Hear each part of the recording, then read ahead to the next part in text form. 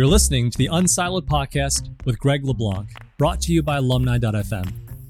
Unsiloed is a series of interdisciplinary conversations that inspire new ways of thinking about our world.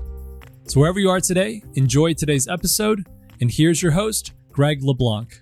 Welcome to Unsiloed. I'm here with Dean Buonomano, who is a professor of psychology and neurobiology at UCLA, also affiliated with the Brain Research Institute down there, and the author of a couple books. This one right here, Brain Bugs, which from now on, I'm going to associate those two words, even if I didn't before. How the Brain's Flaws Shape Our Lives. And then his most recent book is Your Brain is a Time Machine, the Neuroscience and Physics of Time. Welcome, Dean.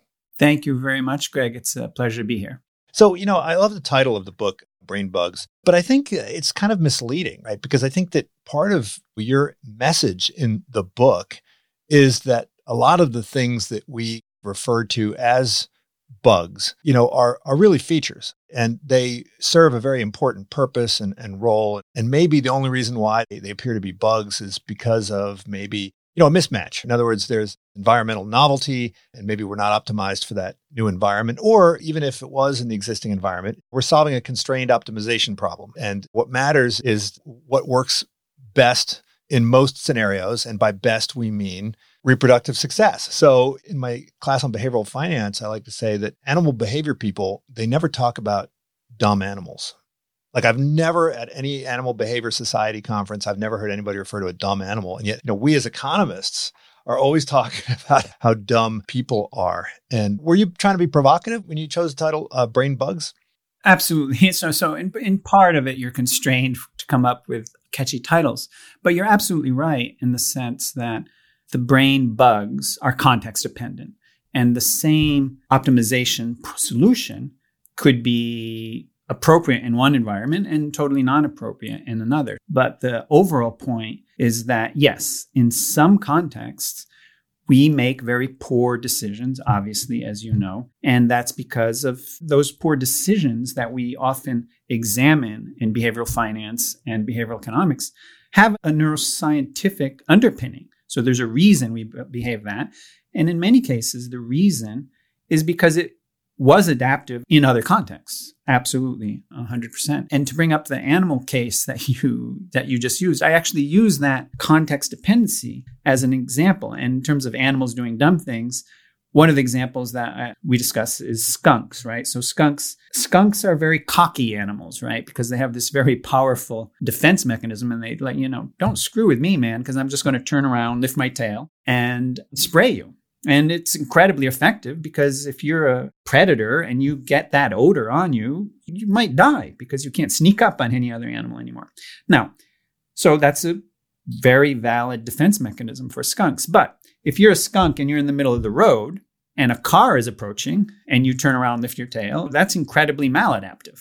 So that's a bug because of the modern environment. So the animal, like we humans, are inhabiting a world we didn't evolve to live in, or we weren't optimized to inhabit. Of course, anybody who's ever had to hose the smell of a skunk off their car, maybe it still might be adaptive as long as people have the ability to brake in time. Well, fair enough. But I did look up the numbers on that, and it doesn't look good for the skunks in terms of what the most common road kill is for animals. What's interesting is that you refer to the brain as, I think, the most advanced pattern recognition machine on Earth. And you talk about how powerful it is and how effective it is and the wonders that it's capable of. For most of our modern history in 20th century, when we talk about computers, we oftentimes talk about the brain as a computer. Or at least we did until deep learning was flipped the script a little bit and we tried to make computers a little more brain-like.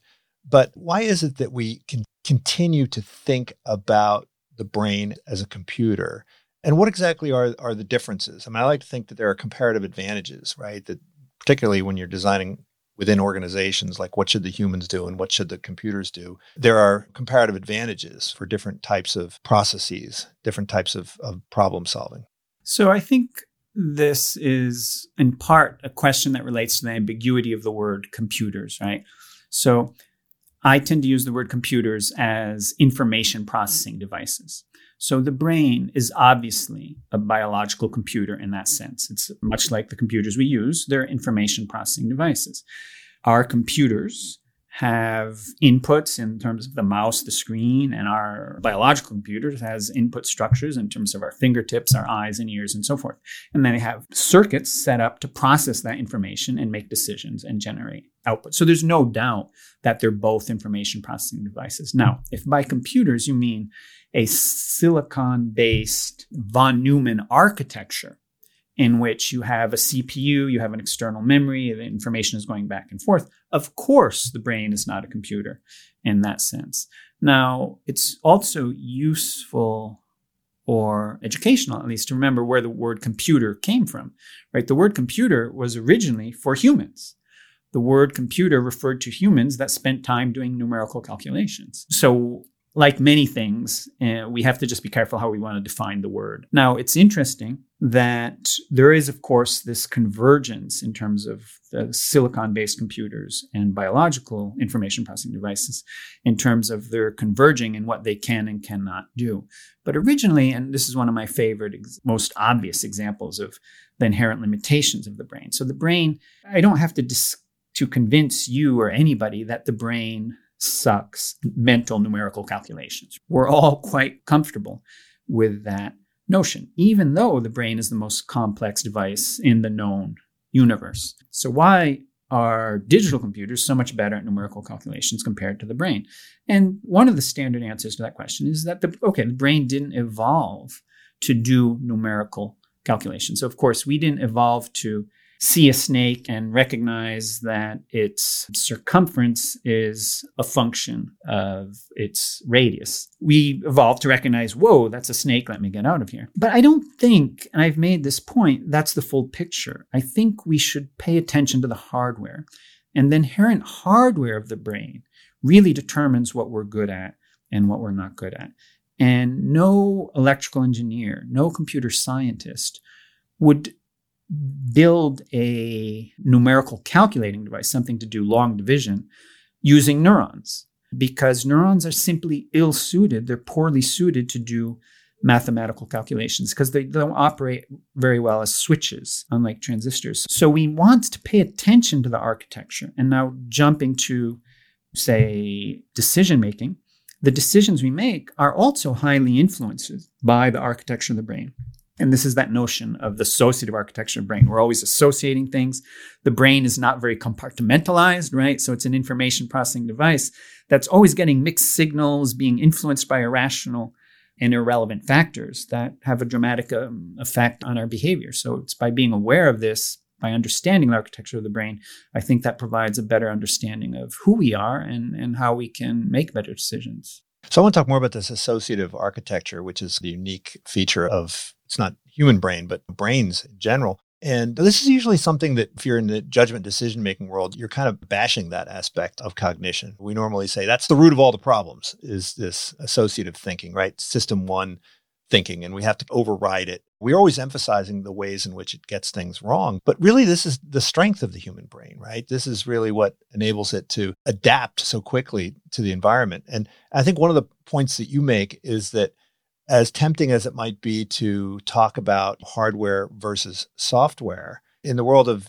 neuroscience, that distinction often breaks down. Could you talk about, right, where does that metaphor break down in the human brain?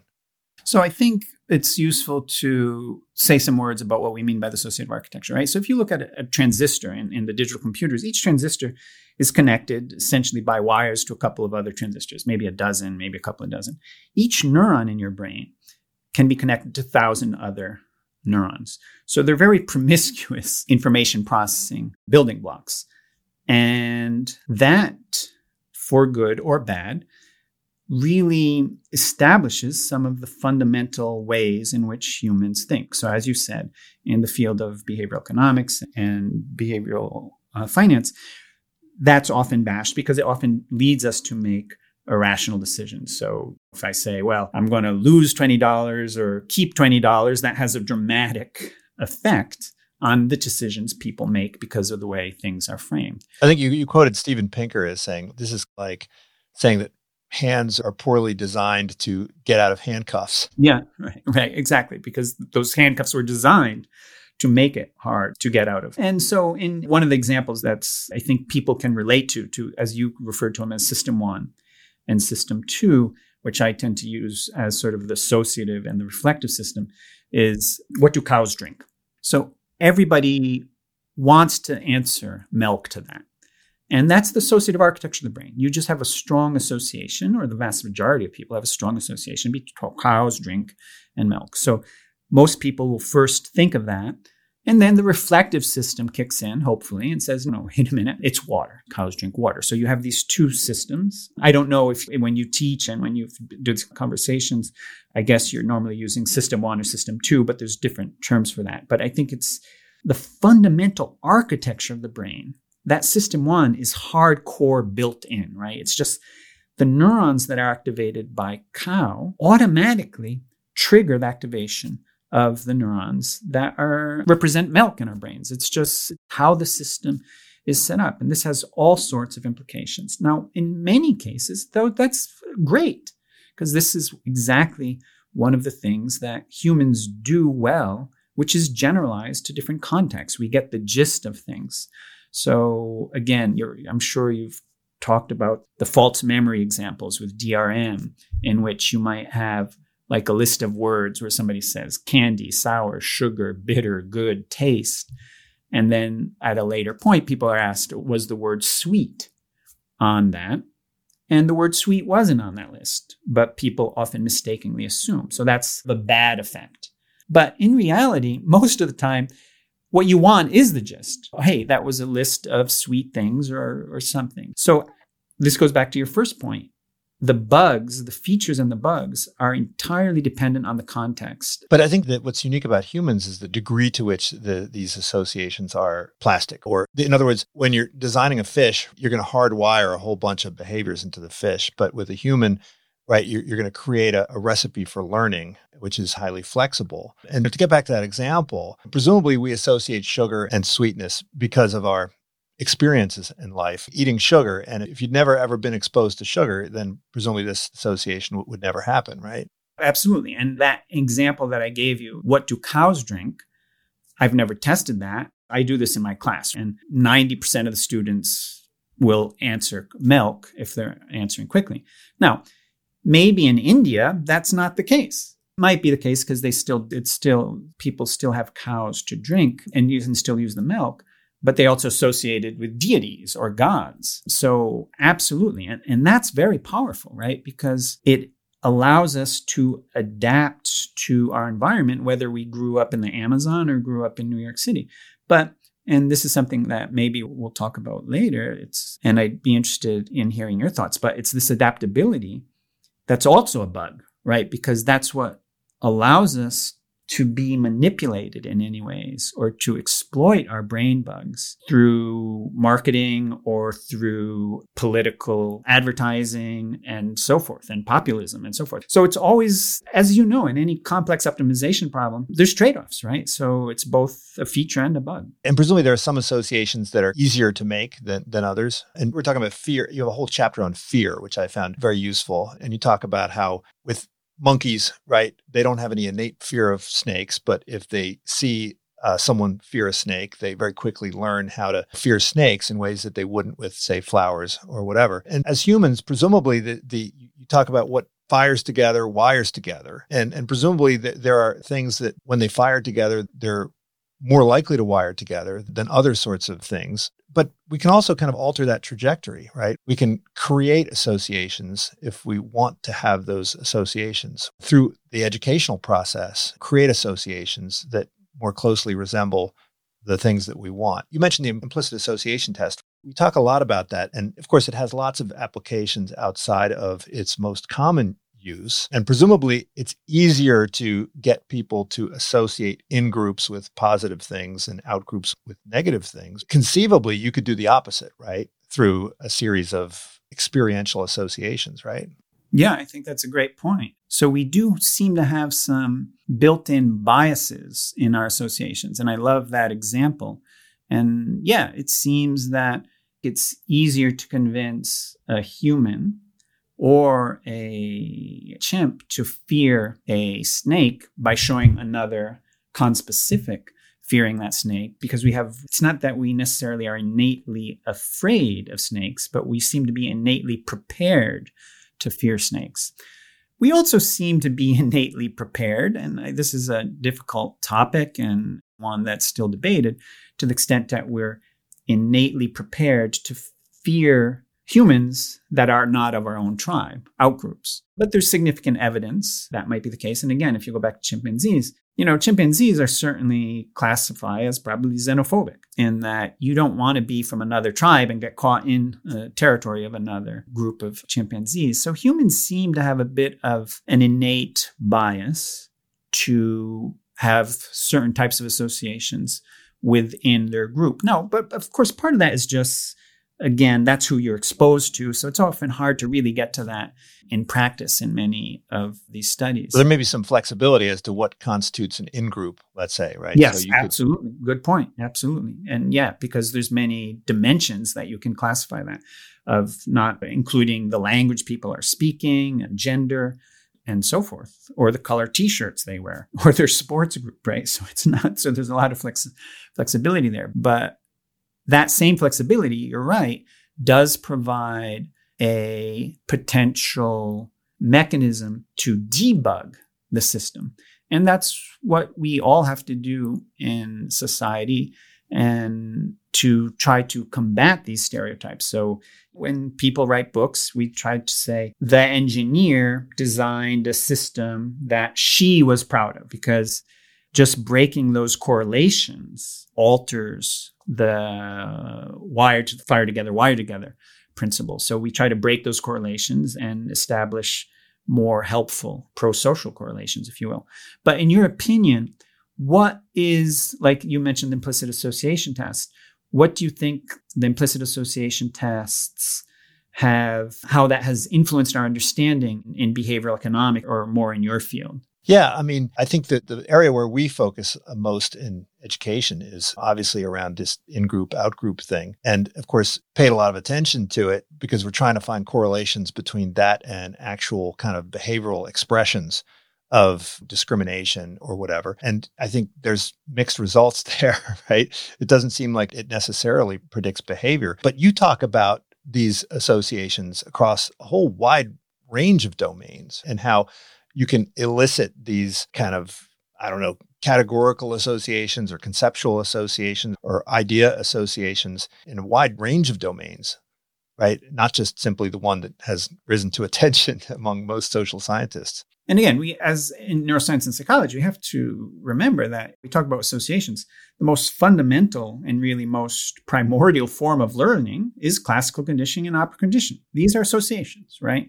So there's no doubt that those are very powerful heuristics for the brain to organize and to succeed in a world. And then at this sort of higher level of the associative architecture, we also form associations to make sense of words. And I give the examples of how do children learn what words mean?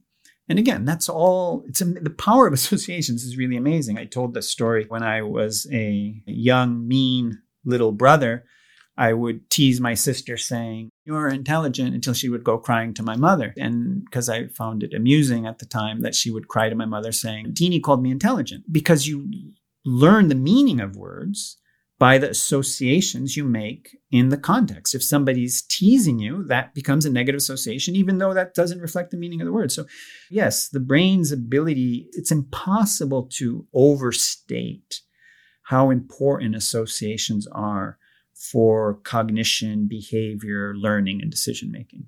But I think you make the point also that they're sticky, right? So there seems to be this positive reinforcement or this reconsolidation. So if you have an association, then when you think of a concept, you think of this other concept. And then when you start doing that over and over again, it actually kind of doubles down on the association. And then it makes it more difficult to dislodge. And then when you do dislodge it, what you're really doing is you're not deleting it, but rather overwriting it. And so this would presumably mean that early experiences have a disproportionate influence relative to later experiences. Like we're not really Bayesian updating because we're shaping the inputs based on these associations. So what do you think what's the evolutionary rationale for that? Shouldn't we all be Bayesian updaters? Yeah, that's a great example, because if it was just pure Bayesian updating, the past would be erased eventually, right? There's no time dependency or generally for the Bayesian updating. And I do agree, although I don't know if the data is totally conclusive about that early experiences are more dominant in terms of ultimately determining the schema, the associations of within our neural networks. But this is an important distinction, and it's a nice point of contrast between digital computers and biological computers, right? So we have the delete button on digital computers. And it seems that for the most part, when we update our associations, we're not so much erasing them, but we're establishing new ones that might supersede the old ones. So you and I are of a generation that we learned that Pluto is a planet, right? So if we did a priming task or an implicit association task, I think you and I would probably be primed by Pluto if we had to respond quickly to planet. But you and I both know at the reflective system under system 2, that's changed. So your question is, why didn't we evolve to have a deletion system just to erase that information? And again, I don't know if we have a good answer to that, but I think the example I just gave you is actually a good one, right? Because that information is we still want to know that Pluto was a planet. You might be reading a book from the 1980s or a movie, and they might say Pluto's a planet. And maybe in a newer generation, they would say, what the hell was that about? But we know, because in that context, that was the case. So this happens again, even at the more basic level of classical conditioning. So if animals fear a given context, like a tone, because they've gotten shocked in the past in that tone, they seem to it's pretty clear, they make associations between the tone, the auditory pathway that carries that information, might activate neurons in the amygdala, which might activate neurons in other motor areas that induce certain escape or freezing behaviors.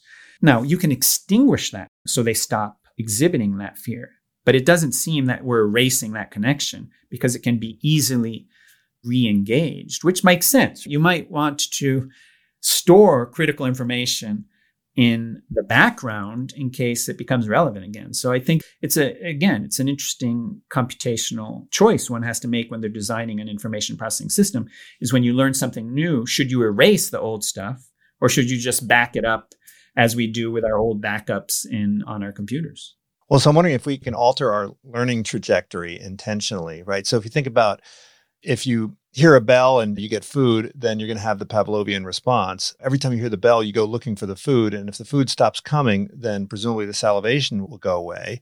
But if it's a negative thing, every time, you go near something, you get a shock, you'll generally stay away from that area. And so you'll never have an opportunity to see that negative response go away. So when we look at PTSD or look at some of these other phobias, is this sort of the motivation behind exposure therapy, where it's, look, we have to force you to, expose yourself to this negative stimulus so that you can learn that it is not, in fact, correlated with the outcome that you're implicitly associating with it? Absolutely. In the standard sort of psychology or Pavlovian terminology, it's just called extinction. And that extinction, it's easier to see how the extinction to a positive reinforcement might extinguish faster than for a negative reinforcement for a number of reasons, as you just said. Because in a natural scenario, you might be exposed to the extinction process more because you're exploring the positive reinforcement issues more than the negative. But in practice, they all extinguish. So either they're forced, because even if it's a negative reinforcement, you want to avoid an area, sometimes you can't avoid that area, or sometimes you can't avoid the sound. So the extinguish process, which is a type of learning in itself. So it's not forgetting, which used to be, I think maybe 100 years ago, it was thought that extinction was a type of forgetting, but it's best seen as a different type of learning and suppressing of a previously existent learned response. And yes, although that's not my field, that is exactly the case, in that exposure theory or cognitive behavioral therapy are about engaging that circuitry. Now, you also mentioned the process of reconsolidation. And so for human memory, I think a lot of people are familiar with the idea of consolidation. So we learn something and it goes through this consolidation process in which it becomes sort of a bit more ingrained within our neural circuits. And we can go into details if you like. But what's interesting here, and this is one of my favorite examples of the distinction between, again, a digital computer and the brain, is that accessing the information is, in a sense, rewriting that circuit. So when we retrieve information from our computer hard drive, it doesn't alter that, nor does it even store that information that it was retrieved. But in the case of the human brain, every time we retrieve information, we're also sort of rewriting it or reconsolidating it. And again, this makes sense in the sense that every time you see your nephew every 6 months or every year, you're not only recalling her or your niece or nephew, his or her face, but you're rewriting it as well. So you're continuously updating it. So the process of writing information down and recalling it is not independent, but interacting in the case of the brain, which is very different in the case of computer. What would be the evolutionary explanation for that? And on the one hand, things that you don't ever encounter or have any reason to recall, presumably those things kind of slough off or become, fuzzier. I guess that would make sense. And then if you're seeing your nephew every year, you're going to revise the mental image of that nephew. Is there a evolutionary reason why we would want our memories to be faulty, right? There's all these examples that you have of faulty memory where we kind of invent our memory. And when you ask people which brain bug they would like to fix the most, it's usually you want to have more of an accurate memory. Are memories expensive? Is there some kind of metabolic energy, or there are people that say we're only using 10% of our brain? I sometimes feel like that the only way for me to learn something new is I've got to forget something old. Is there really a limited capacity? Or when we talk about these memory athletes, okay, they're basically remembering more stuff. What's the trade-off there? What are they giving up when they learn to have kind of these better memories? So I think there's two questions there. So let's go back to the memory championships in a minute. But the first question of why it might be the case that our memories are faulty, if there's some evolutionary reason for that, I think it would be an overstatement to say that we know the answer to that, which probably doesn't come as a surprise to you because we know so little about the brain. But I think on a slightly more speculative basis, of course, memory has a cost. The question is, the cost significant? So compared to everything else that's going on. You use the Borges. Yeah, exactly. Which is, if you remembered everything, then you'd basically have mental gridlock. Yeah. Right? So Funes the Memoria, which is a short story by Borges, which I highly recommend. And we've all heard about these cases of savants that have incredible memory, but they often can't cope with other social aspects of life as neurotypics. And one interpretation is that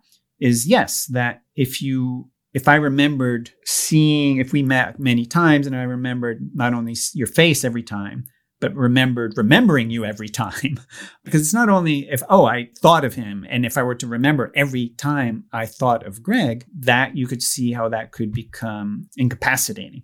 Now, in terms of a critical issue is memory capacity, right? Now, I think you've hinted at this, and I'm totally on board with you. I feel that my memory capacity is limited, which it clearly is. We can't remember everything we'd like to.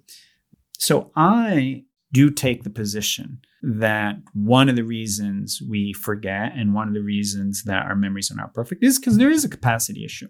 Now, it's extremely hard to quantify. And you said some people have a better memory, some people don't. And it seems like, well, how can you reconcile that? Somebody only knows one language and somebody knows 10 languages. And it seems like, wait a minute, that has to be different hardware. It's important to note that even computers, so you're going to buy a new computer and you say, well, I want a 2 terabyte hard drive. Okay, and that's wonderful. That tells you how many zeros or ones you can store. But who gives a damn how many zeros or ones you can store? What matters is how many PDFs you can store, how many images you can store, how many videos you can store. And that's far from clear, right? Because it depends on the format.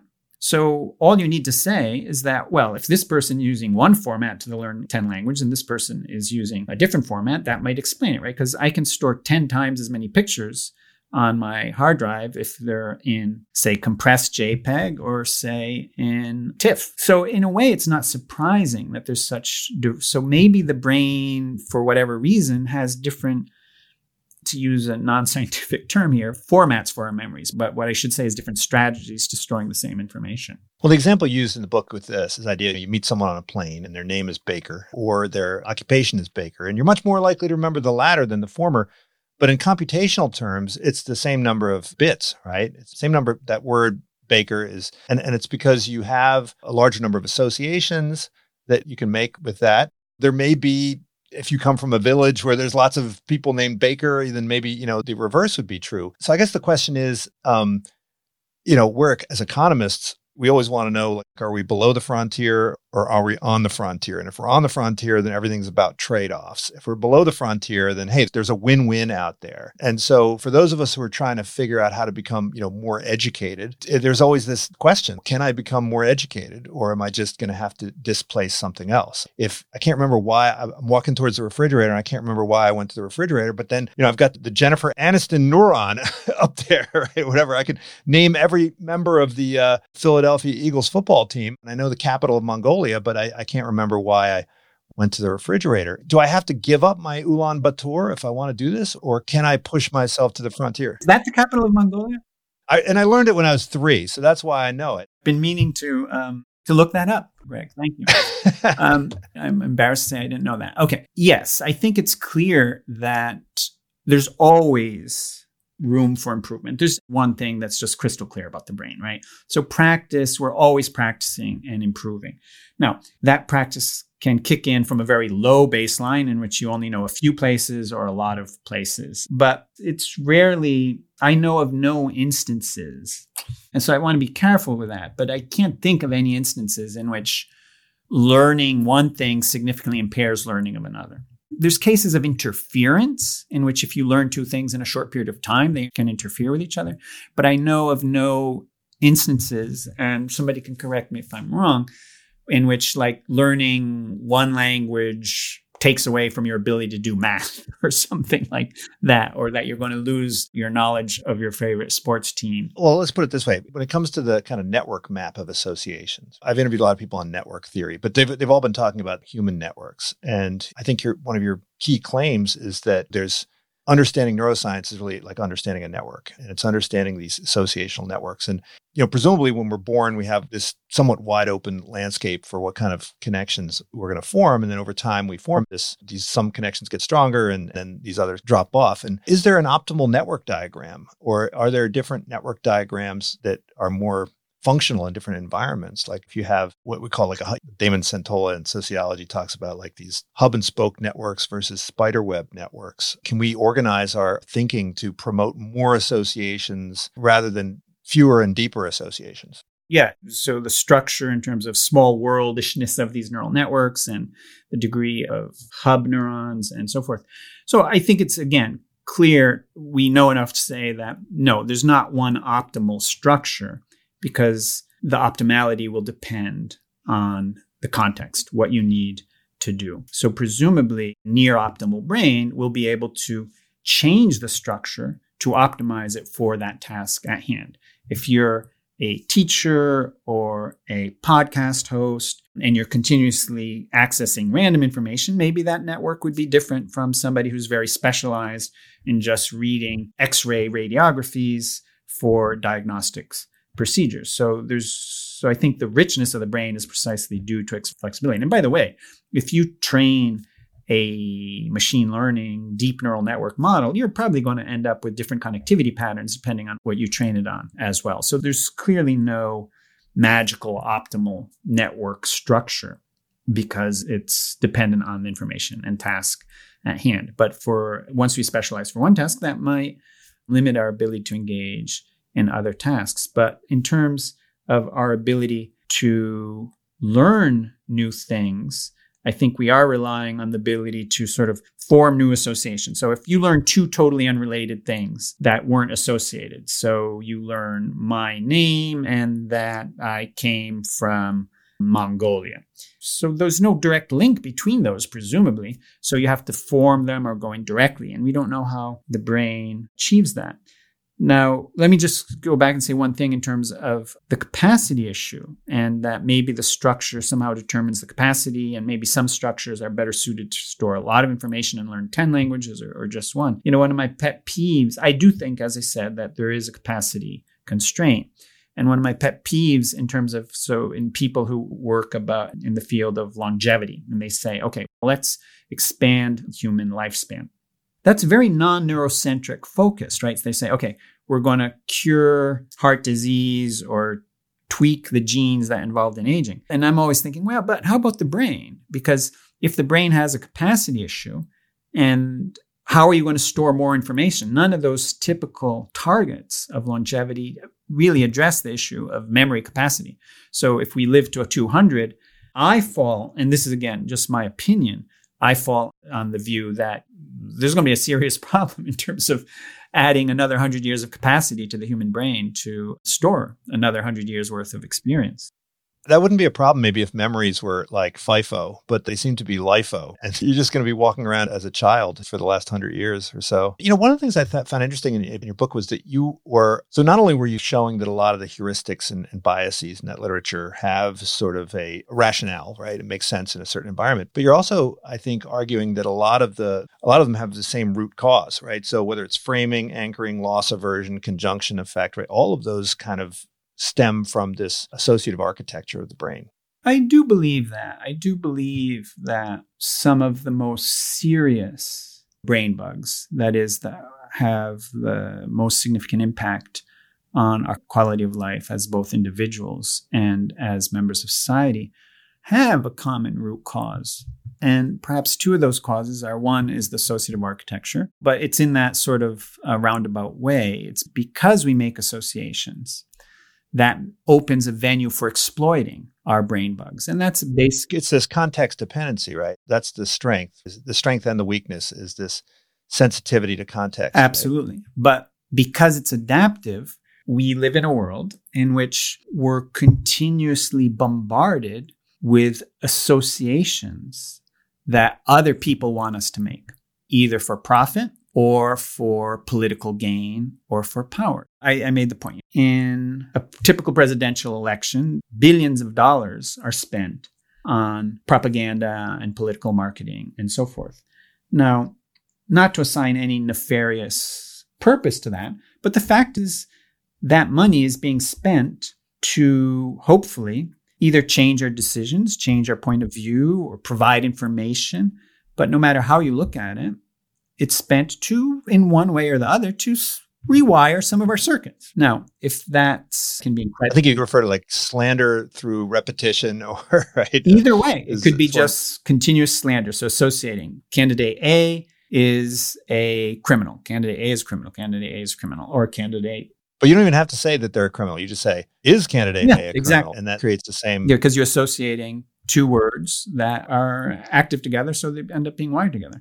So that's exactly right, Greg. But it can be, candidate B is a wonderful human being, and fine. But either way, no matter how you look at it, that money is being spent to rewire, in some sense, our neural circuits. Now, so that makes us vulnerable that's one way that our brain bugs are exploited. And I think that it's hard to, again, overstate how important that is in shaping our opinions. And we don't need to go into examples, but the recent political situation with the whole conspiracy theories and fake news and QAnon and so forth are examples of how this massive degree of repetition is clearly, in some sense, exploiting the neurons that wire together architecture of the brain and creating associations that are not necessarily adaptive and in many ways are not maladaptive. So yeah, in my opinion, I really do feel that way, that the associative architecture of brain obviously is one of our most valuable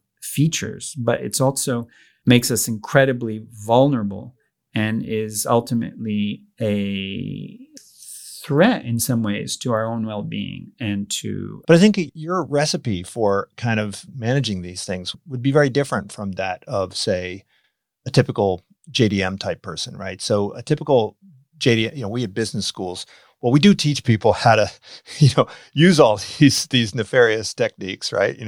Social proof and so forth, not only to sell products, but to advance our careers. But then we also teach people to try to, minimize their susceptibility to it. But the way in which we do that is we say, now be aware of it, be more reflective, override this stuff.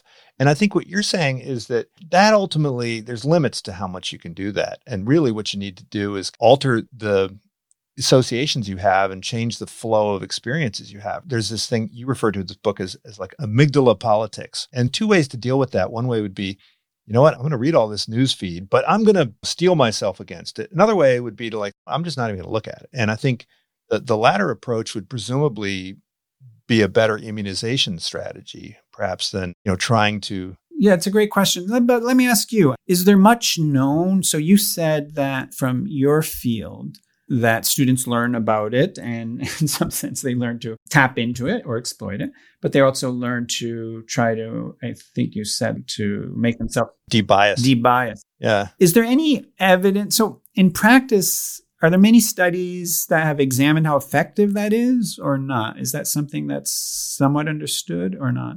So my understanding of literature is that it's not terribly effective. These debiasing lessons, they may help people to strengthen their kind of willpower and their capacity to override their system one, but it doesn't change their system one. And this is why I was thinking about when you're referring to, if we think about, say, racism, right?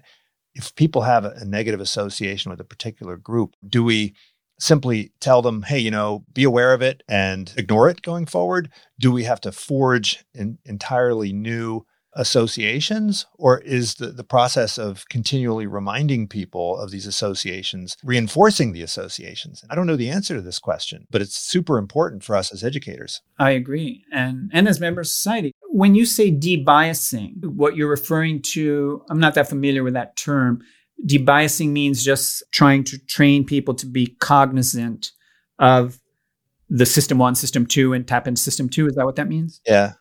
Yeah. So you talk and you mentioned hyperbolic discounting. You didn't use the term, but you're referring to it in the book. And by making people aware of it, just sort of alerts them to when they may potentially fall prey to it. And so they're saying, oh, whoops, I might be falling prey to it right now. I better be careful, maybe rethink it and pause and hesitate before I make my decision. An entirely different thing might be to just, when you see that 0% credit card ad, you throw it out without even opening the envelope. And we don't generally tell people to do that, but I think that might be a more effective way of just don't even go into the casino rather than walking in and saying, hey, I'm going to pay very careful attention to the odds. It may just be don't go in. I think, this is something that's an incredibly profound and an important question. And to be clear, I don't claim to have any answers to that, and anybody who does would be being dishonest. But my position is certainly that the problem is sufficiently complex that all approaches are necessary. So on one side, I'm totally on board, and I think it's absolutely necessary to educate people about system one and system two, and to do what you're calling debias, or we go to implicit bias class when we're on search committees and stuff, to be aware of these things. So I think we clearly need to do that. And I continuously use the what do cows drink example to get people that point across, is that you yourself, anybody themselves, is aware of those two systems working because they can feel them working. And if I ask, well, I'm going to throw 4 coins up in the air, what's the probability exactly 2 will fall heads? People want to say it's a 50% probability. That's just, we're geared up to that. But that happens not to be the answer. But by being cognizant of the fact that you should never trust your brain to answer probability, the first probability answer that comes to mind, if anybody needs to learn anything about the probability theory, is that you should never trust the first answer that comes to mind. So in that sense, it's a debiasing, right? So that's incredibly valuable. And I think the other examples you gave are incredibly valuable too. Now, obviously, also changing the structure of our environment so that we're exposed to specific, so we're not exposed to sort of these, I don't know what I want to call them, malignant associations, and more to the benign associations, to the extent that's possible, is really important. And that's through education, social change, diversity efforts, and so forth. But again, we all know that's limited as well. That's not going to, in first place, who gets to decide what are the good associations? Again, people like Cass Sunstein and many others talk about nudges and so forth. And I think so nudges, are a bit more towards option 2 about what we're talking, right? They're not so much a de-bias. Sometimes I guess they are de-bias. But sometimes if we're talking about things like putting the healthier food on the upper shelves and the unhealthy food on the lower, that's sort of more changing the associational structure to which the brain is exposed. Or accelerating rewards. So if you, in education, right, if you can give people rewards as they make progress towards a goal that's further away. And I'm thinking in terms of software education, a lot of times people just give up because they don't see any progress. It takes so long just to finish that first thing that they give up. And so if you can break the thing up into smaller bits and then give people little rewards as they're going through, then it helps strengthen their reward circuits and they can have more of an incentive to continue. So that's a good example. So you're tapping into what we know about reward learning and using that to supposedly change the actual structure of the effect of the structure of our internal environment on what we get wired. So I think we have those two options there, sort of this de-biasing, just sort of this conscious reflective awareness of system 1, the associative system, and system 2, the reflective system. And then we have this sort of more psychological neuroscience-based nudges or alterations in what we're exposed to. So your point of, not even opening the envelope or not even watching TV or being exposed, because the problem with the brain automatically is we can't consciously not capture the associational structure of the world that we're exposed to. So if associations are happening in our environment, even though I don't consciously believe them, I think they're lies, my brain is making those associations. So so to the degree we can avoid them, I think that's important as well. And the degree that we as members of society can govern or impose rules and regulations of, no, you can't advertise certain things on TV. You can't say lies on TV. So those are all good things that protect our associative architecture from certain types of misinformation and manipulation. But I think there's a third item here, which to me is really about understanding our own brain. And this is really a mixture of both. And I talk about this a bit in the last chapter, and it's a bit fuzzy, I realize that. But I think children in school don't necessarily learn much about who they are at the neuroscientific level, meaning about the flaws, strengths and flaws of the organ that's making all their decisions. So I do wonder if ultimately a third factor there is just neuroscientific understanding. So you look at the classical work of Tversky and Kahneman and nudges and so forth, that's not very well grounded. I think it's amazing work, but it's not really well grounded in neuroscience, in my view, at least. Yeah, it's black box. It's black box. That's exactly right. And I've always found that a bit frustrating. And I think opening the black box by allowing people to see, oh, that's why I do that, might be helpful. But I don't know. I'd be curious about your opinion. Do you think that third component is helpful at all, or what's your view? I definitely think so. But I think I would add to that, it's not simply understanding the mechanisms, but a rationale for the mechanisms, right? Like if you understand what a hammer's for, you're not going to try and unscrew a screw with it. So it's not just that you understand the physics of hammers and screwdrivers, but you kind of understand like, well, hey, this is good for this is good for that. And we're kind of actually learning that a little bit. Like we're learning that Google's really good for memory. And so we don't really need to, remember stuff anymore. And we don't need to understand the internal mechanics of a car to use a car. But I think we do need to understand the internal mechanics of this thing we carry around inside our heads. And that's really my main point. Yes. And that was really my real hope on writing that book in many ways, is that I think knowing ourself, it's a form of self-knowledge. And that's the ultimate, I don't know, that's an overstatement, but I think that's an important step in immunization against our brain bugs and against allowing our brain bugs to be exploited and manipulated. I wouldn't want to let you go without talking a little bit about time. And you do mention time a little bit in the book. You have a whole chapter really on perception of time. And you talk about how, you mentioned Einstein's theory of relativity. And it's funny when you ask someone, typical child, what theory of relativity is, they'll talk about how time flies when you're having fun. That's what they think Einstein said. a lot of us are interested in trying to make our memories richer, and we're trying to make our lives richer. And so we're trying to, utilize the excitement and the focus and the attention to enrich our lives. And we really don't have a good, accurate measure of time, just like we don't have a good, accurate, measure of anything. We don't really think like a stopwatch. We think in a very organic way. We have a homunculus in our brain for the different body parts that are distorted. We also have a physical map that's distorted, but we have this temporal map that is distorted. So what's the function of that? If everything is valuable only insofar as it helps us navigate the future, why is our understanding of the past the way it is?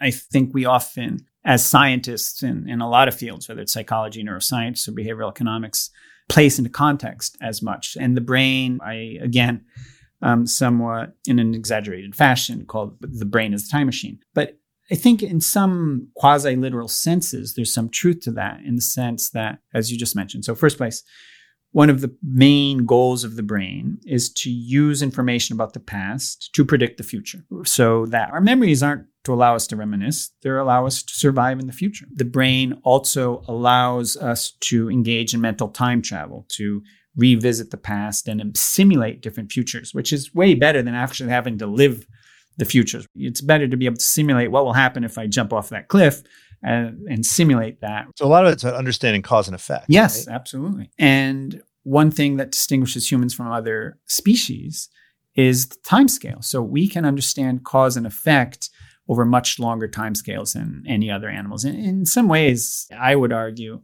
that in many ways, that's probably the most profound difference between humans and other species. You think of something like agriculture. I thought you said in the book that the most profound difference for humans was the susceptibility to cigarette ads. I stand corrected. Yes. Yeah.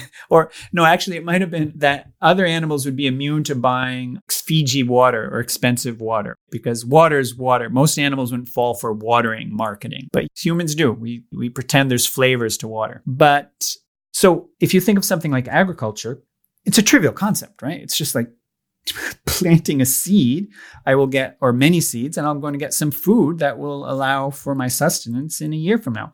But it requires this cause and effect delta T that spans a year or many months. And most animals, even though it's trivial cause and effect relationship, that evades the cognitive capacity of most animals. And we shouldn't be too proud in our capacity, because for the most part, while we have the ability, we're still quite bad at it. And cigarettes is a good example, right? If the time between beginning to smoke and cancer was 2 days, the tobacco industry would never have become a multi-trillion-dollar industry. But because... For mice, it would have to be 2 seconds, right? Yes, exactly. So because it was separated by decades, it's hard for humans to really grasp that. But back to the question of why our perception of time is really rather subjective, obviously. And it can vary dramatically depending on context, if we're having fun or if we're in a stressful, anxiety-provoking situation. So first place, unlike your eyes and your ears, which directly detect physical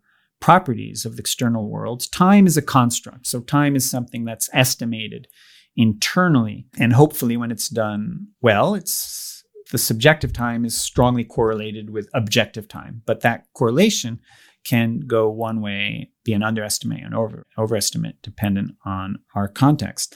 Now, what's the function of that is not clear, but some people have speculated that adaptive behaviors, things that we are enjoying, seems to make time going slow, and that time going slow makes it more reinforcing and more likely that we'll be engaging in those. So there's some sort of valence of positive or negative reinforcement. So it's like amplifying the reinforcement. Yeah, I think that's a good way to put it. Yeah.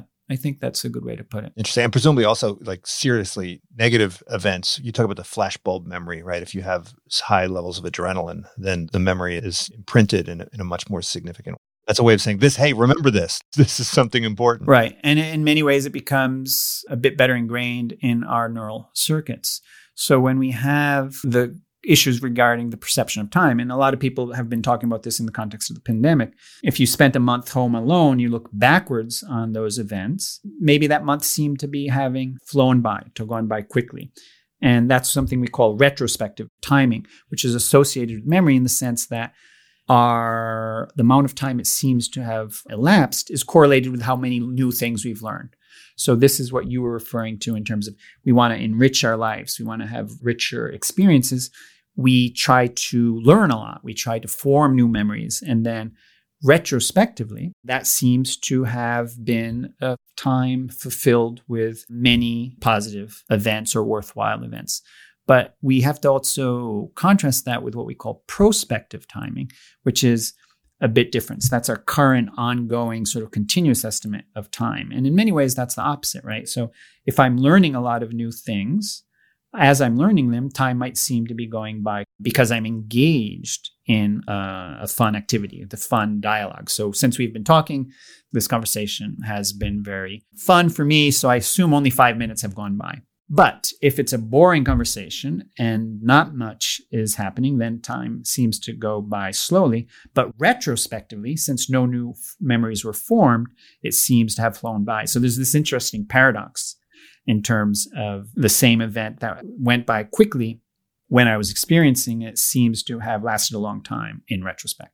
Fascinating. What's your next book? Hey, what are you focused on right now? What are you thinking about? I've been thinking more about much of the first topics we've been having in terms of how to debug the brain, the importance of understanding our own neural underpinnings, and particularly what I think is one of our implicit biases. You know a lot of implicit biases. We've talked about implicit biases. I think of one of our implicit biases is that the mind is not a product of the brain, which is something I find fascinating. So the brain creates a mind that is sort of blind to the fact that it's created by the brain. So I think that implicit bias, I'm wondering about the consequence of that implicit bias in accepting who we really are and addressing our flaws. Time has flown by. We never got to talk about what you think about kind of new machine learning techniques, because I think that gap has been closing when it comes to pattern recognition for sure. This book was in 2011, and I think AlexNet came out right around then. So it's been a very busy last 10 years. And then AlphaZero and AlphaGo. Yeah, absolutely. But I still recommend, I think it's a great book. Hopefully you'll revise it or add a sequel to it. But Brain Bugs, check it out. Also, Your Brain is a Time Machine. Both fantastic books. Thank you so much, Dean. Greg, thank you very much for having me and making time fly by. Thank you for tuning in to the Unsiloed podcast. If you enjoyed today's episode, please give us a 5-star rating and review. To listen to other episodes, please visit our website at www.unsiloedpodcast.com.